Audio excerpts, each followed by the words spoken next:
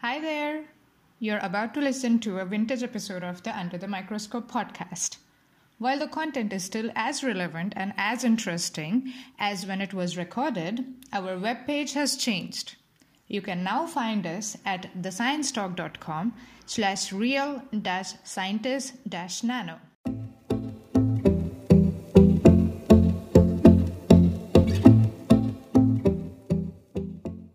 Welcome to Under the Microscope.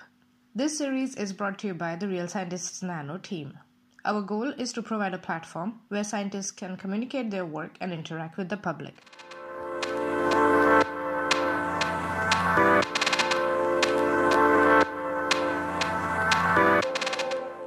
Hi everyone. Today we have with us Antonija Grubisic-Cabo, who is a postdoctoral researcher at the KTH Royal Institute of Technology in Sweden. Hi Antonija, how are you doing? Hi, thanks for having me here. I'm doing well. What about you?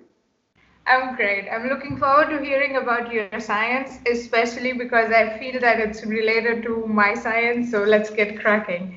So let's start by understanding your research. So could you explain your research in super simple words to us, please? So I'm studying 2D materials, and basically we all live in a 3D world. And if you just imagine like a book, the single sheet of paper, like the topmost, leaf of paper, part of paper, is just the surface. And that's what my materials are. It's just the surface, and they're usually just 1 or 2, 3 atomic layers thin. Mm-hmm. And what I'm doing with these materials is I'm looking into their electronic properties, basically whether they're metals, semiconductors, or something completely different, because these 2D materials are so different from our world that their electronic properties are. Okay, first of all, that sounds so fascinating because my PhD work and master work was also with 2D materials, so it was about graphene. So what kind of 2D materials do you work with? So I've actually also worked a lot with graphene. Uh-huh. So I worked with graphene, and now I work more with materials called transition metal dichalcogenides. Uh-huh. So tungsten and molybdenum disulfide. Uh-huh. I've never worked with selenides, which are more popular though. Mm-hmm. And some other TMDCs, as I like to call them, such as platinum ditellurides and some more metallic substrates recently. Okay. And do you also do the stacking or do the sandwiching, the fancy sandwiches, or is it more individual 2D materials that you work with? So it's more like individual materials, but I have friends who can stack these materials for me. I'm actually terrible with a sticky tape, I must say. Oh yeah, the sticky tapes are fun, right? To create these materials. It's a lot of fun, but my flakes were always small compared to my colleague she can make really nice ones, but mine were always tiny, so she's the expert. I'm not. I didn't know that there was talent in exfoliating as well. I always thought it's just a matter of luck. There are some tricks. And then there's some, keep your fingers crossed that it's going to work. So I think it's also a lot of skill, how much you press the tape or how quickly you pull it. Right. And I remember we used to heat up the substrate that you would exfoliate on to clean it and make it more attractive for the 2D material to stick on. A few tricks that I remember from my research time. Yeah, there's quite a few tricks. Luckily, I have friends who can do this for me, but I also mostly work on somewhat bigger crystals, so some that are also just grown. So I used to grow graphene on different metals, and then you can have, it's 1 atomic layer thin, but it's a centimeter square in the area. So that's much easier to find with a microscope and with spectroscopy that I use.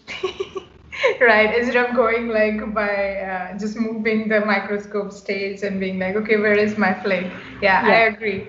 The growing the chemical vapor deposition or any other method, those I think mine also are favorite because it makes more sense to me. There is very little amount of luck compared to the exfoliation. And easier to find. Yeah. All right, super. So, Antonia, it sounds like there would be a lot of science and a lot of interesting 2D material science coming in the week that you will curate the account. So, could you talk a little bit about what can the followers expect in the week that you will take over the _nano Twitter account? So I like to talk a bit about, well, physics of 2D materials, because sometimes I feel that physics gets a bad rep compared to, chemistry and biology, because we're not so cool and fun.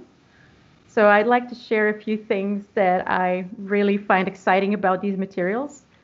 So I'd like to tell a bit about 2D materials, different way of how we can make them, and also how we can measure them. And I'm planning to talk a bit about synchrotrons, because a lot of my research is done on synchrotrons. So I'd like to tell a bit about, experiments you can do there and experiments I've done there.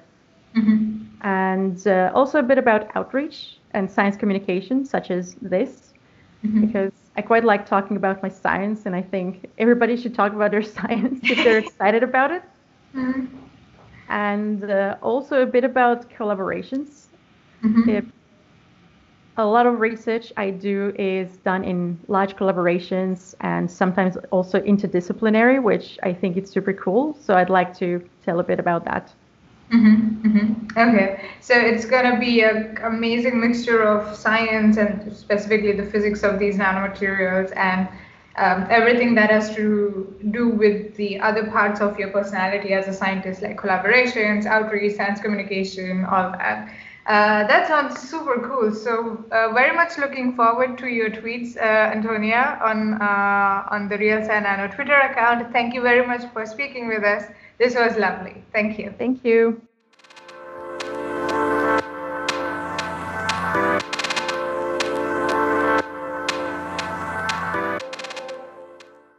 Thank you for listening.